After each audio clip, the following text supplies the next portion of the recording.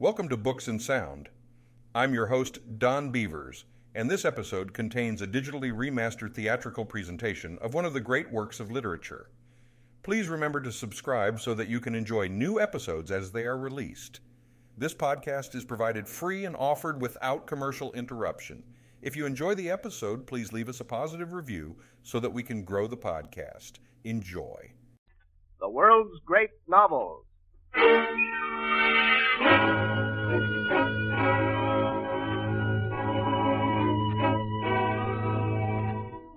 The National Broadcasting Company presents the first in a two-part version of Henry James' finest novel in an American setting, Washington Square. Another in our series of books that live, the world's great novels.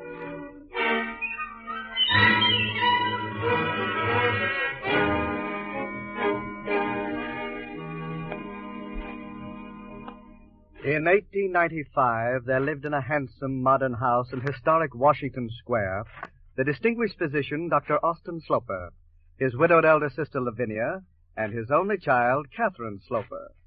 Dr. Sloper was a widower, having lost his beautiful and very brilliant wife a week after Catherine was born.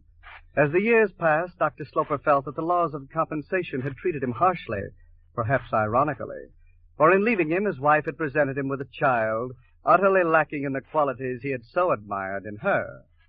Uptown lived Dr. Sloper's younger sister, Mrs. Almond, married to a prosperous merchant and mother of a large family. As the story opens, a party given by the Almonds to celebrate the engagement of their daughter is just ending. Dr. Sloper had managed to look in between his professional calls, and now he stands with Mrs. Almond, Elizabeth, watching his handsomely dressed daughter whirl about on the dance floor.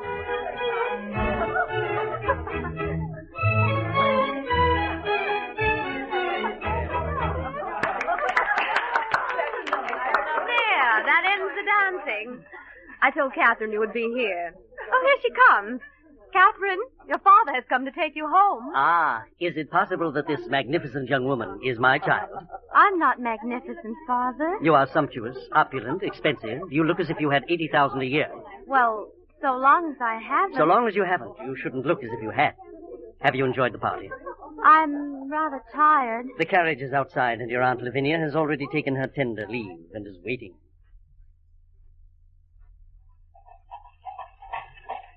Lavinia, my dear sister, who was that man? The very handsome young man who was making love to you. Oh, my good brother. He seemed uncommonly tender. Whenever I looked at you, he had the most devoted air. The devotion was not for me. It was for Catherine. He talked only of her. Oh, Aunt Lavinia. Ah, then he's in love with this regal creature next to me. Oh, Father. I don't know if it's that, but he did admire her dress. Ah, you see, he thinks you have $80,000 a year. Don't believe it, Catherine. He is truly fine. He must be tremendously refined not to think of $80,000 a year. Well, he is. Ah, so you too, Catherine, have been exposed to the charms of the tremendously refined young man? He danced with me. What is the charmer's name, Lavinia? I didn't catch it, and I didn't like to ask him. Catherine, dear, what was the gentleman's name? I don't know, Aunt Lavinia. I don't know.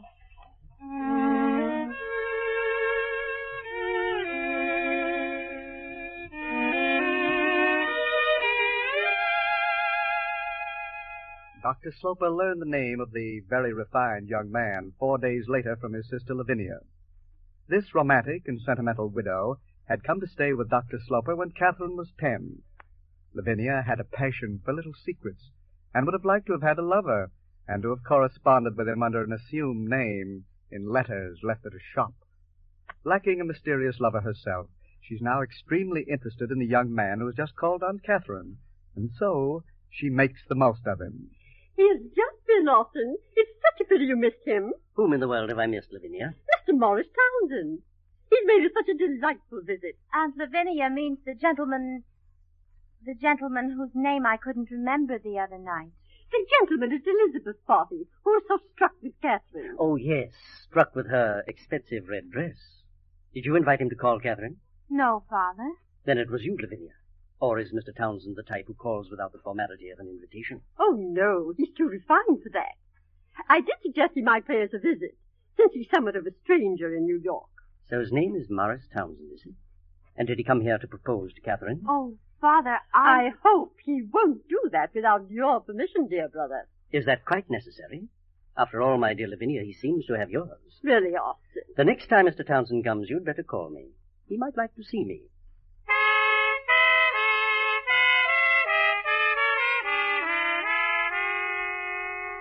But the next time he called, Dr. Sloper was not at home. Lavinia made sure that Catherine understood that Mr. Townsend had come a-courting, and insisted the distraught girl receive Morris alone. Now, I'm afraid I've talked too much about myself. Tell me about yourself, Miss Sloper. Give me a little sketch. There's so little to tell, really. And I have no talent for sketching, Mr. Townsend. Oh, I didn't mean to be taken literally. Do you like music? Yes. I play the piano a little. Ah, music. Music, Miss Sloper, is the greatest pleasure in life. I've heard them all the great singers, when I was in Paris and London. How about literature? Do you like to read? I'm not very fond of reading. I find it hard to finish books. Books are tiresome, really, but the trouble is you have to read so many before you find it out. The trouble is they're not at all like the things the author describes. The great thing is to see for yourself. I've always tried to see things for myself. When I was a child, I had a secret desire to be an actress. Oh, no, Catherine, not you. I've seen them all the great actors in the best theaters in Paris and in London. But they were just like the authors. They always exaggerated. I like everything to be natural. That's why I like you so much. You're so natural. You see, I'm natural myself. Indeed, I'm completely natural.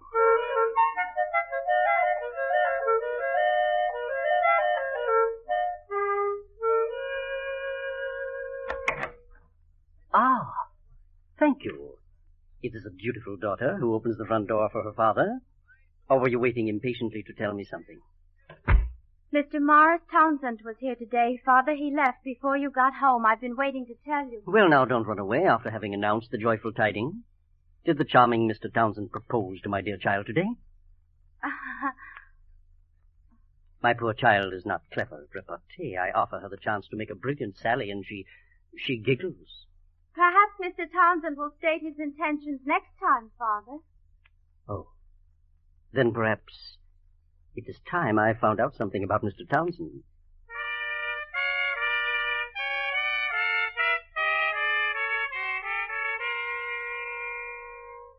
Austin, our sister Lavinia has already been to ask me about Mr. Townsend. Why, I don't know.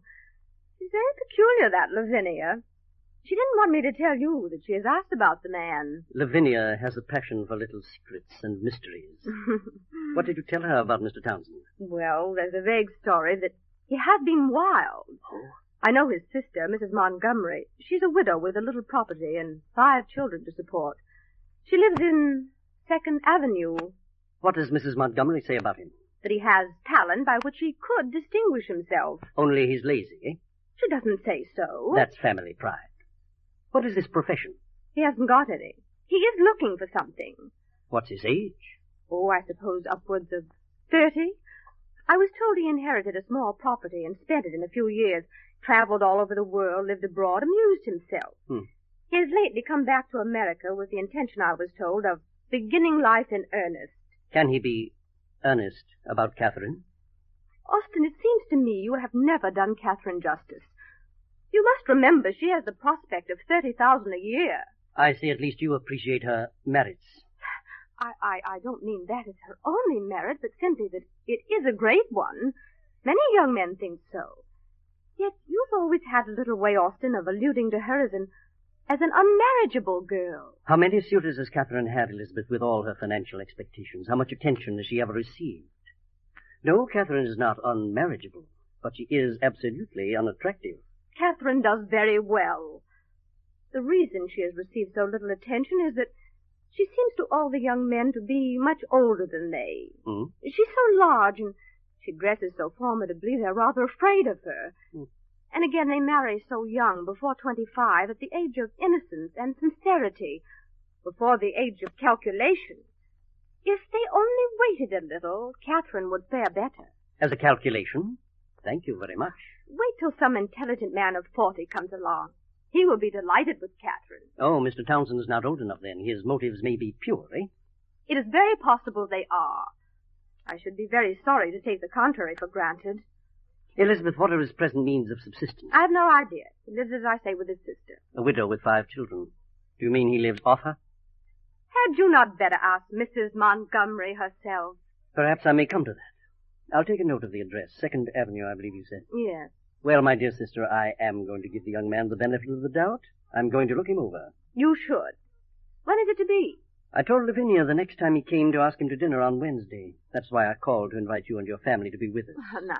I shall study Mr. Townsend while he's at the table. You know, I can get a good insight of a man's character by the manner in which he behaves at dinner.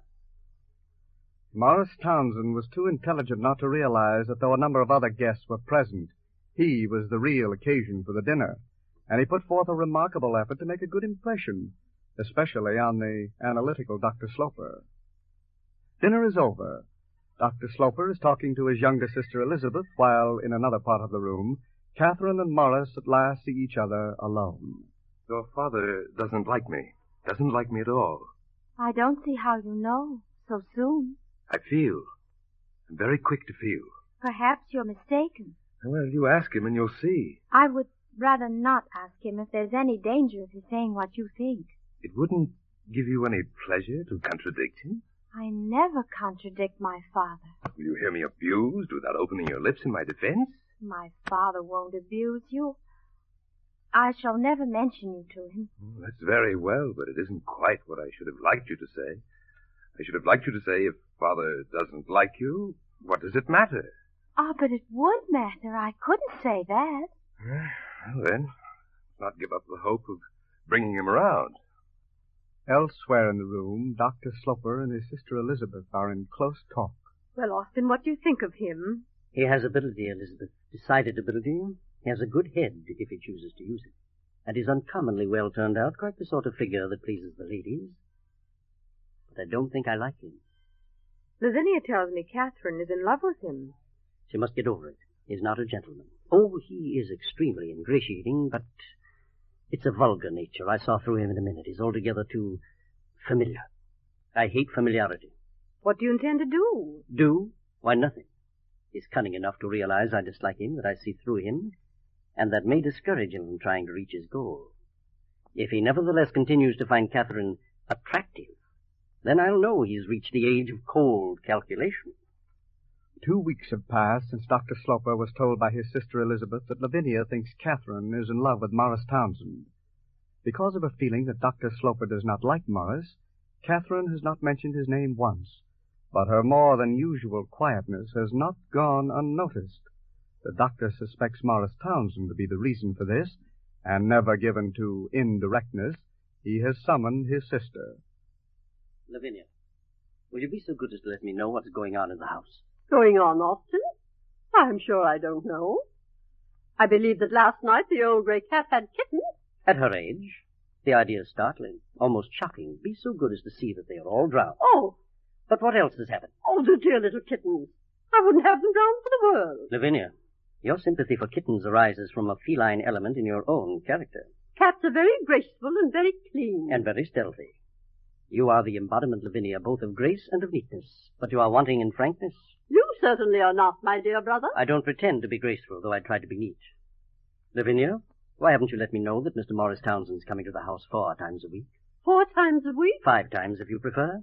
I am away all day, but when such things happen, you should let me know. Austin, dear, I am incapable of betraying a confidence. Has Catherine made you take a vow of eternal secrecy? By no means. Catherine has not told me as much as she might. Is it the young man, then, who has made you his confidant? I take a great deal of interest in Mr. Townsend. I won't conceal it. What is the source of your interest in Mr. Townsend? His misfortunes, Austin. Oh, that, of course, is always interesting. Are you at liberty to mention a few of Mr. Townsend's misfortunes? He has entrusted me with his whole history. I can't repeat it. He will tell it to you, I'm sure, if he thought you would listen kindly. I shall request him very kindly, then, to leave Catherine alone. Ah, but Catherine has probably said something to him kinder than that. Said that she loved him? Is that what you mean? As I tell you, Austin, she does not confide in me. You do have an opinion, I see, all the same. It's that I ask of you. What is your opinion? I think Catherine is very happy. That is all I can say. Because Townsend wants to marry her? Do you think him sincere? Deeply sincere. He has said to me the most appreciative, the most charming things about her. He will say them to you if he was sure you would listen. Gently. I doubt whether I can undertake it. He seems to require a great deal of gentleness. Come now, Lavinia. You haven't told me about his misfortunes. It's a long story, and I regard it as a sacred trust. He has been wild. He frankly confesses it. But he has paid for it. That's what has impoverished him, eh? Oh, Austin, he's looking for a position most earnestly. Precisely. And he is looking for it. Here, in our front parlor. The position of husband of a weak-minded woman with a large fortune would suit him to perfection. My dear brother, if you regard Catherine as a weak-minded woman, you are particularly mistaken. Most particularly.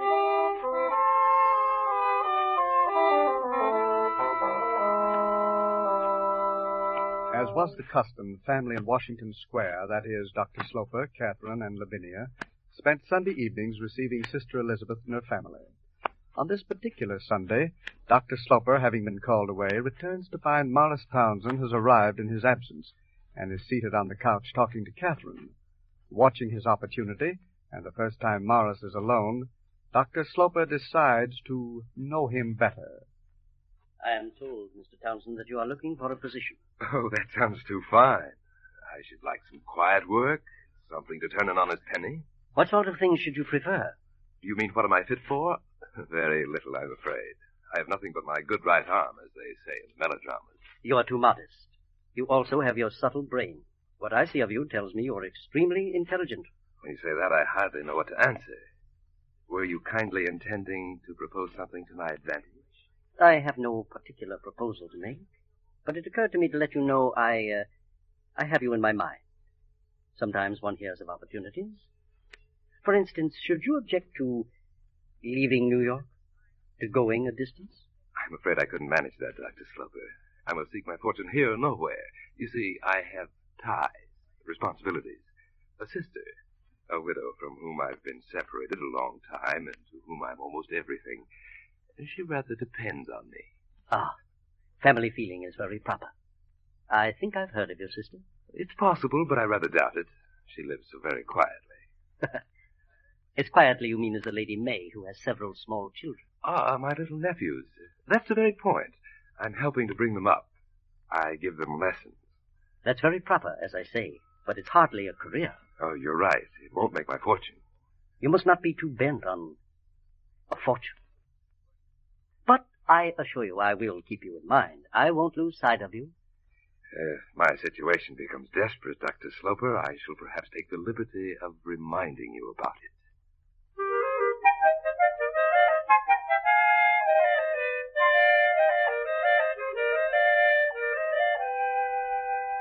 Catherine, will you meet me somewhere tomorrow or the next day? Meet you?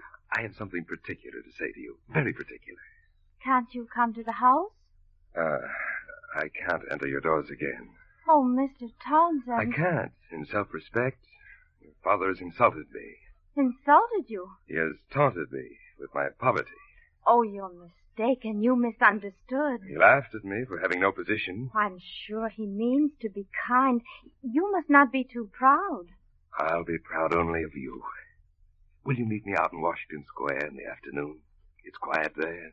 No one need see us. Toward dusk. It is you who are unkind. It is you who laugh when you say such things as that. My dear You girl. know how little there is in me to be proud of. I'm ugly and stupid. Catherine, dearest, no. I'm not even brave. Well, then, if you're afraid, what shall we do? You must come to the house. I'm not afraid of that. Catherine received Morris Townsend the next day on the ground she had chosen, amid the chaste upholstery of the drawing-room. That Morris had something particular, very particular to say is evident, as now, 2 hours after he has left, Catherine, her heart beating fast, stands before her father. Father, I have something to say to you. I shall be very happy to hear it, my dear. I am engaged to be married. You do right to tell me. And who is the happy mortal you have honored with your choice? Mr. Morris Townsend. The young man The happy lover generally tells the father first. He wanted to tell you first, but I persuaded him to let me do it. He means to tell you tomorrow. Why do you speak for him now? I'm afraid you do not like Mr. Townsend. You're quite right. I don't like him. Dear Father, you don't know him. I have my impression of him. That is enough. I have a right to know the reasons for your dislike. Very well, then. Without accusing Mr. Townsend of being in love only with your fortune, there is every reason to suppose that these good prospects have entered into his calculations more largely than a solicitude for your happiness strictly requires. The principal thing we know about him is that he has led a life of dissipation and has spent a fortune of his own in doing so. That is not the principal thing we know about him. There are other things, many other things. Oh? He has high abilities, Father. He wants so much to do something. He's kind and generous and true. And his fortune that he spent, it was very small. All the more reason he shouldn't have spent it. Catherine, you won't think me cruel. No, dear Father, because if you knew how I feel, and you must know, you who know everything, you'd be so kind, so gentle. Yes, I think I know how you feel. And you will see Mr. Townsend tomorrow? Yes, of course. I'll wait for him to come. But, Catherine, for the present, be so good as to mention to no one that you're engaged. And you will be kind and gentle when you see him tomorrow, won't you, Father? Yes, I'll be very kind. When he comes tomorrow, send him to the study so we can talk alone. And I will be gentle. Mr. Townsend, did you really expect I would say I was delighted at your engagement and throw my daughter into your arms? No, I had an idea you didn't like me. Indeed. What gave you the idea? The fact I am poor. Oh, that has a harsh sound. But it is about the truth. Speaking of you as a son-in-law. Your absence of means or of prospects places you in a category from which it would be imprudent for me to select a husband for my daughter who is a weak-minded woman with a large fortune. In any other capacity, I'm perfectly prepared to like you. As a son-in-law, I abominate you. I don't think Miss Sloper a weak woman. Of course, you must defend her. It's the least you can do. But I have known my child 20 years, and you have known her 6 weeks. Even if she were not weak, you are still penniless. Yes, that's my weakness. Therefore, you mean I'm mercenary. I only want her money. I don't say that. I say simply that you belong to the wrong category. But your daughter doesn't marry a category. She marries an individual. An individual whom she is so good as to say she loves. One who offers so little in return.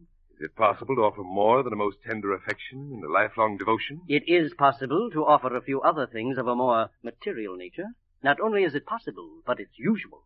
Don't you care a little to gratify your daughter? You enjoy the idea of making her miserable? She may as well be miserable in that way as in the other with a penniless husband. You are not polite, sir. You push me to it. You argue too much. I have a great deal at stake. Well, whatever it is, you've lost it. Are you sure of that? Are you sure your daughter will give me up? I'm not sure, but I shall strongly recommend it. And as I have a great fund of respect and affection in my daughter's mind to draw upon, and as she has the sentiment of duty developed in a very high degree, I think it extremely possible. I, too, have a fund of affection to draw upon. Do you mean to defy me? Call it what you please, sir. I mean not to give your daughter up. I don't think she will give me up.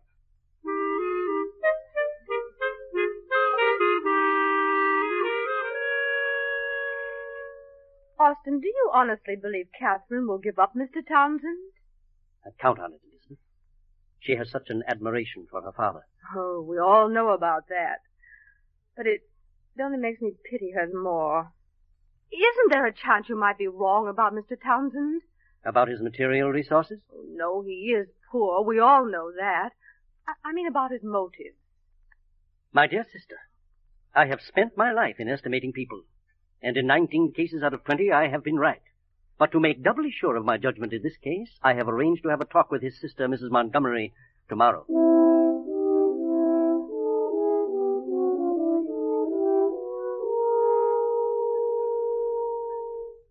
But you must understand my situation, Mrs. Montgomery, my state of mind. Your brother wishes to marry my daughter, and I wish to find out what sort of young man he is. It is difficult to talk about one's brother. Not if you're fond of him, and have something good to say. Yes, even then. when a good deal depends upon it. Nothing depends upon it for you. I mean for Miss Sloper. Ah, exactly. That's the point. My poor little girl is the best creature in the world. She is so soft, so simple-minded.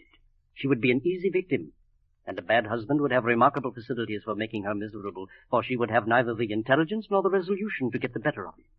I'm sure if you were to see Catherine, you'd feel sorry for her. I see you're interested. I have been, since he told me of the engagement. Mrs. Montgomery, my daughter has an estate of $10,000 in her own right, and should she marry the husband I approve, she stands to inherit another $20,000 at my death. And if Morris should marry her? He would become master of $10,000 only. I should leave my own fortune to public institutions. Does Morris know this? I shall be most happy to inform him. What makes you dislike Morris so much? I dislike him exclusively as a son-in-law, as the caretaker of my only child, who is singularly ill-adapted to take care of herself. You are at liberty to contradict me, but your brother strikes me as selfish and shallow. I wonder you've discovered he is selfish. The type to which your brother belongs was made to be the ruin of you women. The type insists that someone else shall suffer for them, and women do that sort of thing, as you must know, wonderfully well. You have suffered immensely for your brother, haven't you? I don't know how you found that out. Kindly answer my question. Don't you give your brother money? Yes, I have given him money. And you've not had much to give. If you ask for a confession of poverty, it's easily made. I am very poor. And your family is numerous. I have 5 children, and I'm happy to say I can bring them up decently. Your brother can count. Count? What do you mean? He knows there are 5 and that you have very little money. I have often told him so. I have ascertained what I suspected. Your brother lives off you. I have never complained. Mrs. Montgomery, as a moral satisfaction, there's something I should like to hear you say. I should like to hear you say, my brother Morris is abominably selfish. You distress me, sir. He is, after all, my brother. His talents are first rate. I'm sorry. I regret having so distressed you. But it's all for my poor Catherine. You must know her and you'll understand. I should like to know your daughter. Yes. Dr. Sloper, don't let her marry him.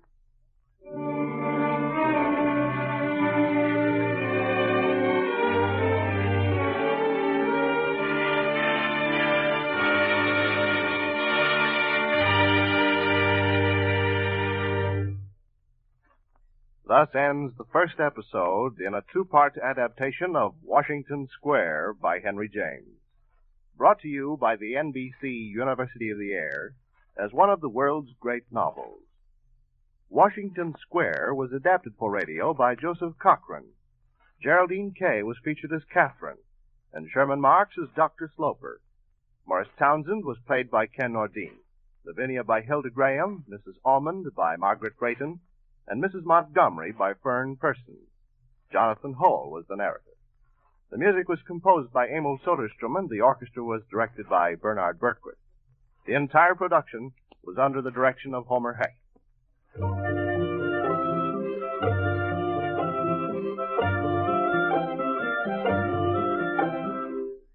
Listen next week to the second episode of Washington Square by Henry James.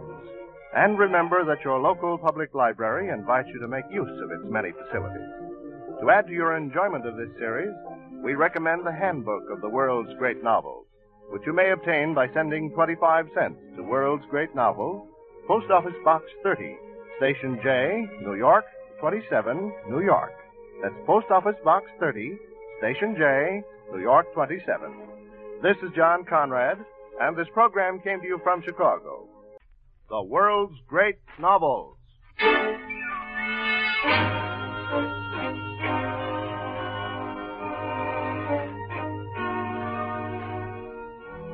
The National Broadcasting Company presents the second and final episode in its dramatization of Henry James' penetrating study of a widower and his daughter in the metropolitan America of 1895.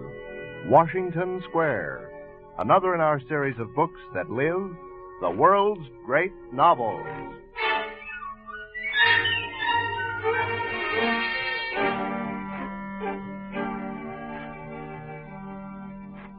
The confession wrung from Mrs. Montgomery that her brother Morris was selfish, and her plea not to let him marry Catherine Sloper, was a triumph and a great moral satisfaction to the father. With the cold, detached attitude of the scientist, Dr. Sloper prepared himself to watch the drama unfold. The idea of a struggle with her father weighed heavily on Catherine's soul, and she was hoping that by being very good, that is, by not seeing Morris and not mentioning him, the situation would in some mysterious way improve. But Aunt Lavinia was dismayed at the lack of any change, and over repeated that Catherine should act, should do something striking. Lavinia was in daily communication with Morris, and pleaded with him to meet her, and finally arranged a tryst in an oyster bar on 7th Avenue. Ah, Morris, you must prepare for the worst. You mean your brother won't come around? You will never win him over by argument. You must take action. What do you mean? You must elope with Catherine. And what will that gain me? Don't you see? If you marry in spite of him, it will prove you are interested only in Catherine, not the money. Do you suppose there's a will already made out in Catherine's favor? Oh, I suppose so.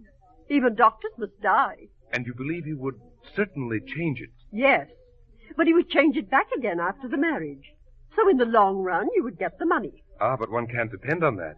Do you want to depend on it? Well, I'm afraid of being the cause of injury to Catherine. Of course you are, my dear boy. But everything will turn out all right if only you will be brave, daring. Carry Catherine away and marry her secretly. Oh, my goodness, the time. I must go before they miss me. I'll tell Catherine I've seen you. How delighted she will be to know I have been with you, to comfort you, to encourage. You should not have seen Mr. Townsend. It isn't right, Aunt Lavinia. I promised my father not to see him. Oh, what did he say? How did he look? He looked very handsome, but terribly haggard and dark under the eyes. There was something grand and brilliant in his very misery. You'd better not make any more appointments with Mr. Townsend. My poor child, are you jealous of me? Oh, Aunt Lavinia, how can you say such things? I don't believe Mr. Townsend himself likes it. Gentlemen enjoy such things. I know what gentlemen like. My father wouldn't like it if he knew. Pray, do you propose to inform him? No, Aunt Lavinia, but please don't do it again. But the poor boy. If you could have seen him, his dark eyes, his misery. Someone must see him and let him know that you are steadfast. You must seek him. I shall tell Father that I want to see Morris again. I shall tell him tonight.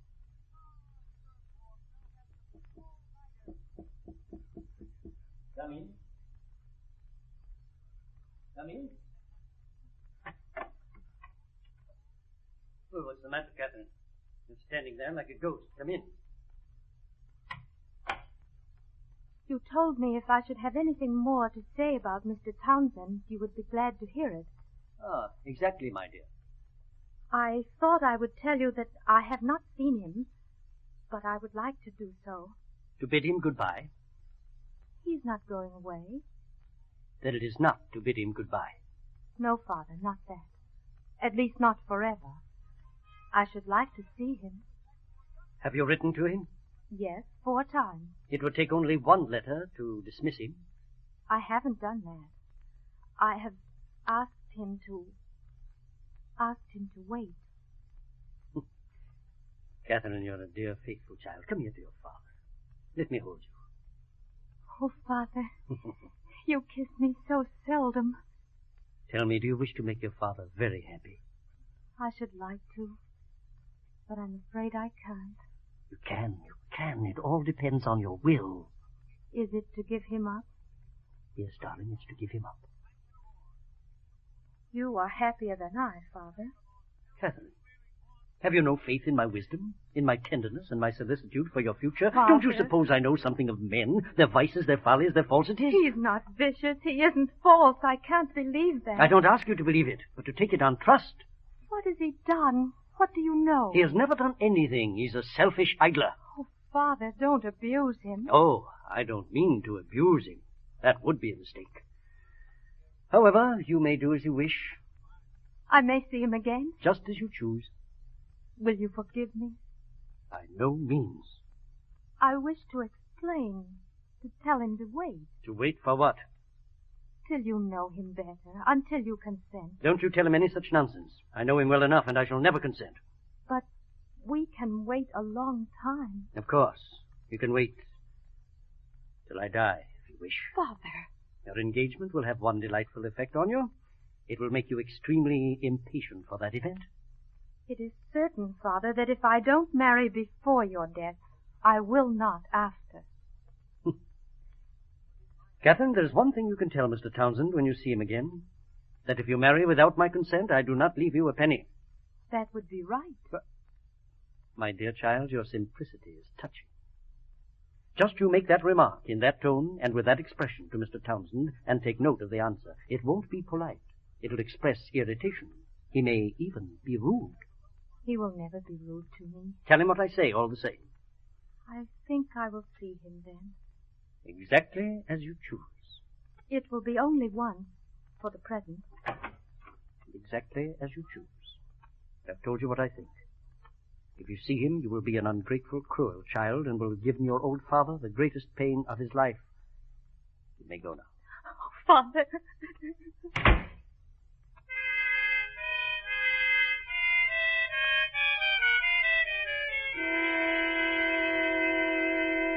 Oh, my darling, you should not have made me wait so long before telling me to come.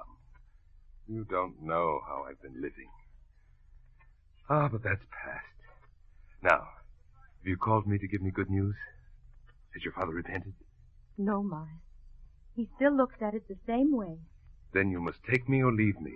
You can't please your father and me both. You must choose between us. I've chosen you. Then marry me next week. Isn't there some other way? If you fear your father more than you love me, then your love is not what I hoped it was. You're terribly afraid of him, aren't you? I don't know that I am. Really? I don't know what you mean by really. Morris, my father has asked me to tell you very distinctly and directly that if I marry without his consent, I shall not inherit a penny of his fortune. He made a great point of this. He seemed to think... Ah, he thought it would make a difference. Well, it will. How do you mean, a difference? In that we shall be poorer by many thousands of dollars. But you will not suffer any loss of affection from me. He thought that message would annoy me, and when you delivered it, I would throw off the mask and leave you. Well, you can tell him from me that I don't care that for his message. Oh, I don't think I could tell him that. Do you know, you sometimes disappoint me. I disappoint everyone. Aunt Lavinia and my father. Catherine, it's your belief, then, he will stick to his idea of disinheriting you. My sorrow is that if I marry you, he will think I'm not good. Then he will never forgive you, is that it? Oh, then you must love me very much. I will. There can be no doubt of it. But don't you think if you were to try to be very clever, you might in the end conjure it away? It seems to me a really clever woman in your place, if she set about it right, might bring him around at last. Don't you think... Oh, Morris, I'm not clever. Morris? Yes? I will marry you as soon as you please.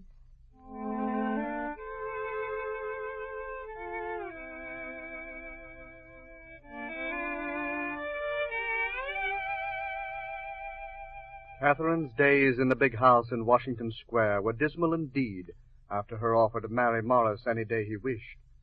Because of her high sense of honor, it seemed that in declaring her love for Morris, she had broken a sacred law.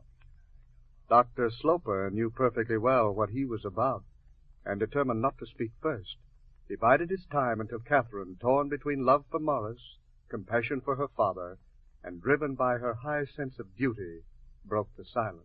Father, I have seen Morris again.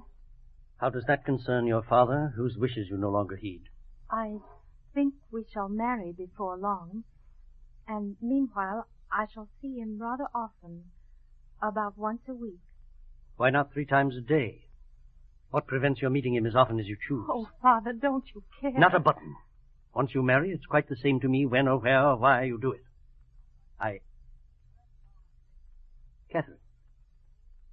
Catherine, shall you be married within the next 4 or 5 months? I don't know, Father. It's not easy for us to make up our minds. Put it off, then, for 6 months. In the meantime, I will take you to Europe. I would like very much for you to go. Oh, Father, it would be delightful to go to Europe. Very well, then, we will go. Pack up your clothes. I'd better tell Mr. Townsend. Oh. Well, if you mean by that, you'd better ask his permission. All that remains for me is to hope he will give it.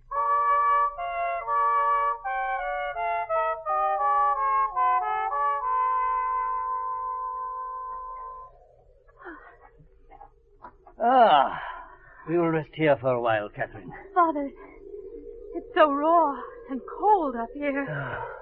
We're so high, I breathe with difficulty. Should we go on? What, stop before we've come to the top of the pass? And miss the most enchanting view of the Italian Alps? It's so cold and desolate. Father, why are you looking at me like that? We have been away 8 months. Have you given him up? No, Father. Does he write to you? Yes. About twice a month. I am very angry. I'm You sorry. try my patience. And it's time you knew what I'm like. I'm not a very good man. Though I am very smooth externally.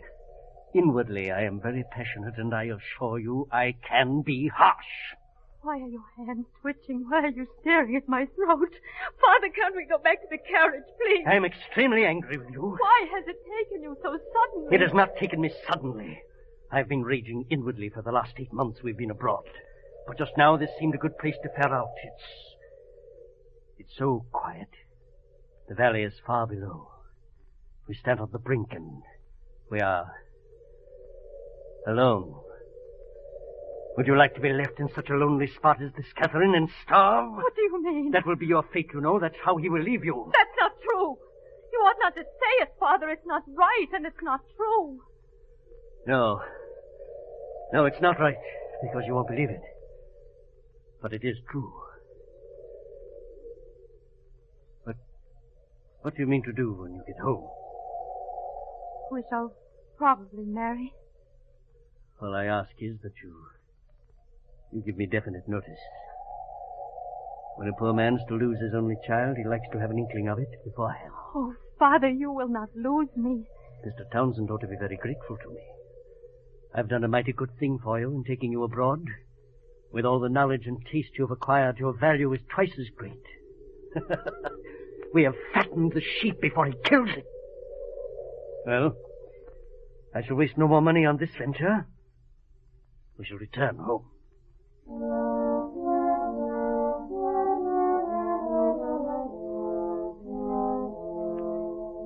Upon her arrival in New York, Catherine had to wait until the next day to see Morris. But that evening she listened with mixed feelings of interest and apprehension as the intensely sympathetic Aunt Lavinia embellished the qualities of her betrothed. Though it was a pleasure to talk to one who was not unjust to Morris, it was painful to hear another woman interpret and explain the qualities of the man so dear and understandable only to her. I suppose you think you know him, my dear, but you don't. You will someday. But it will be only after you've lived with him. I may almost say I have lived with him. I think I know him now. I've had such wonderful opportunities. It's a wonderful character, full of energy and passion and just as true. He wrote me that you had been very kind to him. He came quite frequently. I wish he had not spent so much time here, but had found some employment. Well, he has found employment. It's beautiful news. He's gone into partnership with a commission merchant.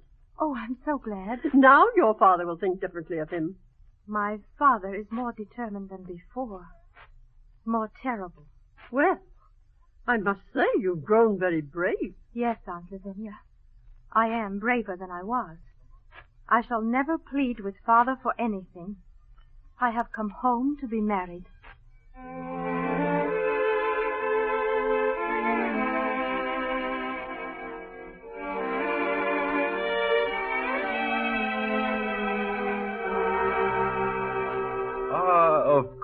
my darling, we shall be married. But before we do, I would like to have a try at bringing your father around. You would only make him worse. You say that because I managed so badly before. I'm much wiser now. I've had a year to think it over. I'll have more tact. Is that what you've been thinking of for a year? Much of the time. The idea sticks in my crop. I don't like to be beaten. How are you beaten if you marry me? Of course not on the main issue, but I am, don't you see, and all the rest of it. On the question of my reputation, my pride in proving your father wrong.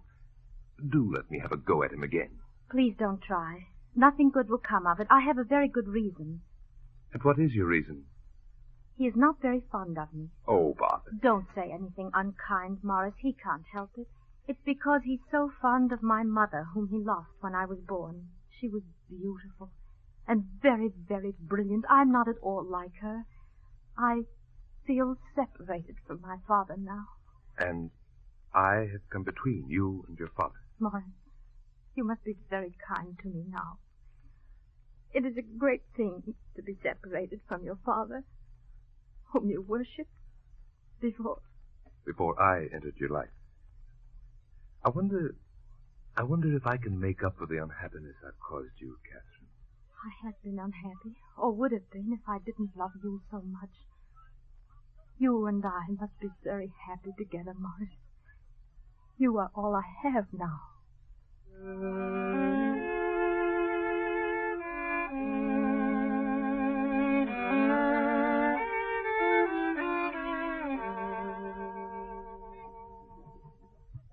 My brother's hatred burns with a lurid flame, the flame that never dies. But it does not light up your future, Morris. I can extract nothing from Catherine. She's so terribly secretive since your last visit. That visit when I am so sure something very important happened. She seems to expect to be married soon, and has evidently made preparations while in Europe. Great quantities of clothing, 10 pairs of shoes. My dear friend, I am intensely anxious to see you, as I want to bring you news of the utmost importance. Meet me on Wednesday, and I will tell you. You have told me of your sympathy 1,000 times, Lavinia. Just as you've told me her father combines the properties of a lump of ice and a red-hot coal. Catherine has made it thoroughly clear, and you have told me till I'm sick of hearing it. He will never give us a penny. I regard that as mathematically proved. Couldn't you bring a lawsuit against him? I will bring a lawsuit against you if you ask me any more such nonsensical questions. A man should know when he's beaten. I must give her up. Yes, I must give her up. I think I understand you. Couldn't you take her down a little, prepare her, and try to ease it off? She will suffer much. You must console her. You ought to make it easy for me to tell her. Should you like me to tell her? Well, you can just explain. Yes, that's it. Explain to her that I can't bring myself to step in between her and her father. That's like you. So generous, so finely felt. Oh, botheration. Do you mean never to see her again? Oh, no, I shall come again. But what's the use of dragging it out? I've been 4 times since she came back. I can't keep it up indefinitely. She oughtn't to expect that, you know. A woman should never keep a man dangling.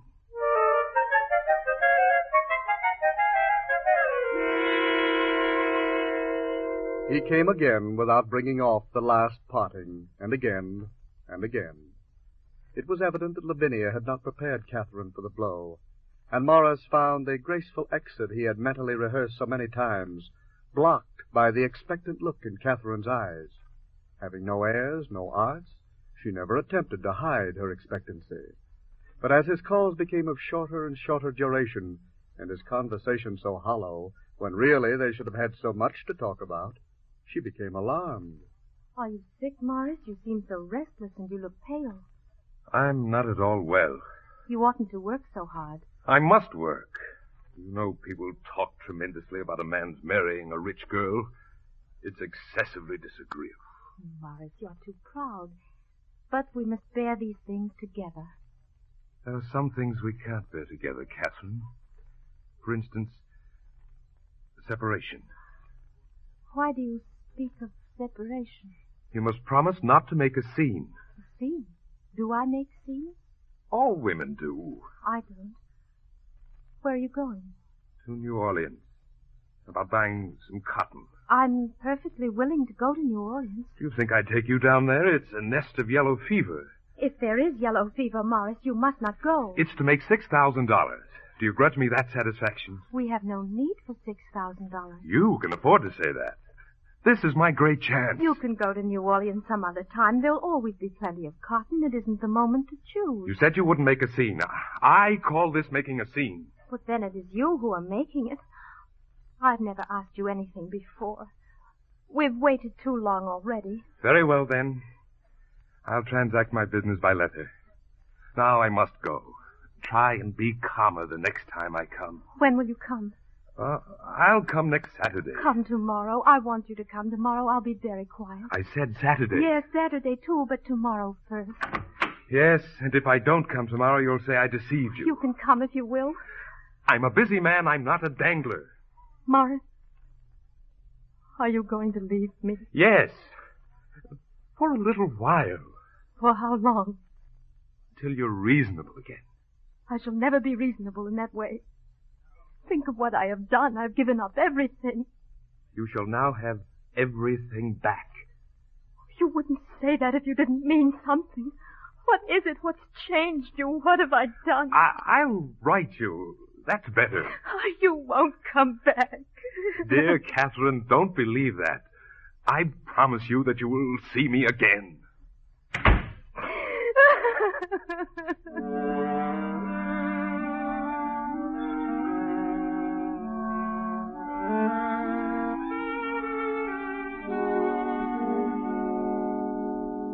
But Catherine waited in vain for word from Morris. Her 2 short letters went unanswered.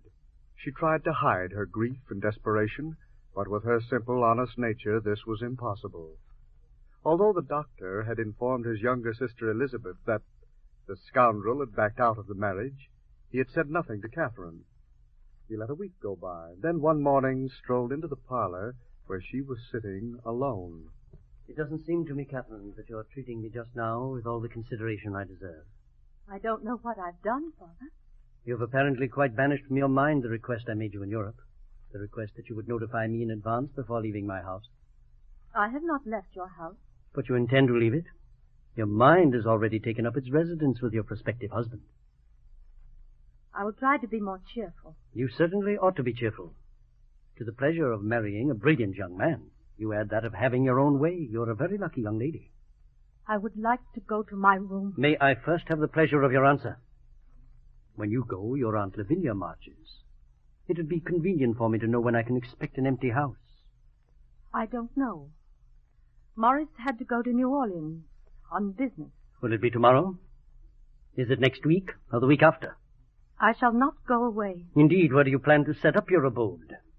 Surely, knowing how I regard your marriage, you do not intend to ask your proud young man to live under my roof.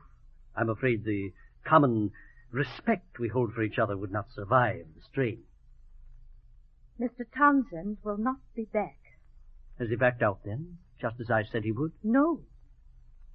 I have broken off my engagement. You have broken it off? I have asked him to leave New York, and he has gone away for a long time. I must say I don't understand you, Catherine. After all these months of steadfast devotion, and when I was given to understand that you could not live without your young man, you calmly tell me you've dismissed him. How does he take his dismissal? I don't know. You mean you just told him to go away for a long time? Your tone would seem to indicate that you don't care how he took the dismissal. Isn't that rather cruel? Cruel? How could I ever be cruel to Morris? Isn't it cruel on your part to have encouraged the young man all this time? Played with him and then suddenly dismiss him? My dear child, no man likes that, having a woman make a fool of him.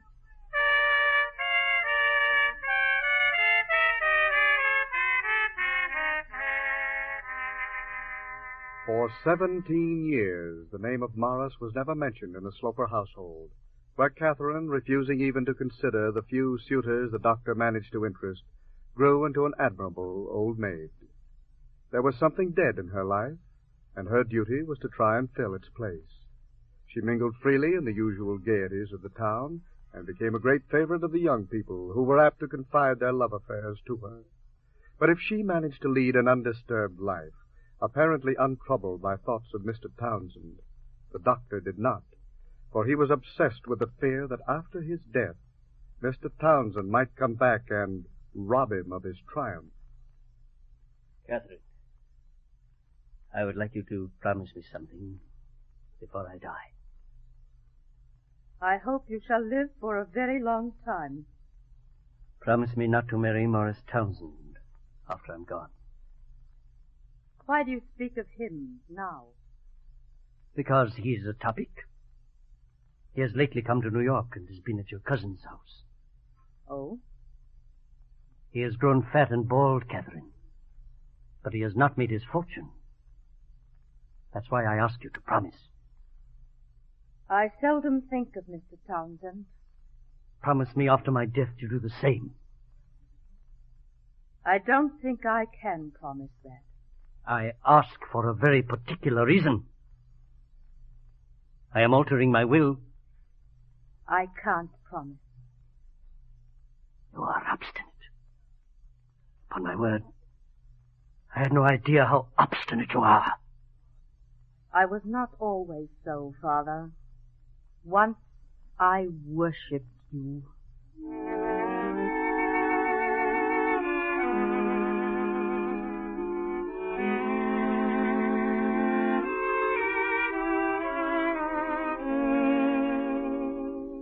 About a year later, Dr. Sloper died from a severe cold. Catherine and her Aunt Lavinia lived on quietly for years in the big house in Washington Square. Lavinia, romantic to the last, persuaded Morris Townsend that he should again try to arouse the flame of love in Catherine. He came. It took but little urging, but he left very quickly. Years before, when her father had accused her of being impatient for his death, she had replied, "If I don't marry him before your death, I will not after." And Catherine kept her word.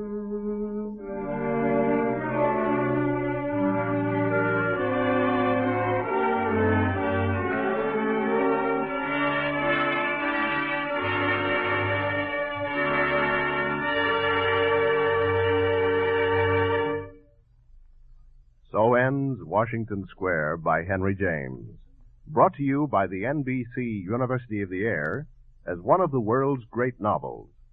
Washington Square was adapted for radio by Joseph Cochran. Geraldine Kay and Sherman Marks were featured as Catherine and Dr. Sloper. Morris Townsend was played by Ken Nordine, and Lavinia by Hilda Graham. Jonathan Howell was the narrator. The music was composed by Emil Soderstrom, and the orchestra was directed by Bernard Berquist. The entire production was under the direction of Homer Heck. Listen next week to the first episode of a three-part version of The Connecticut Yankee in King Arthur's Court by Samuel Clemens. And don't forget that your local public library wants you to make use of its many facilities. To add to your enjoyment of this series, we recommend the Handbook of the World's Great Novels, which you may obtain by sending 25 cents to World's Great Novels, Post Office Box 30, Station J, New York 27, New York. That's Post Office Box 30, Station J, New York 27, New York. John Conrad speaking. This program came to you from Chicago. This is NBC, the National Broadcasting Company.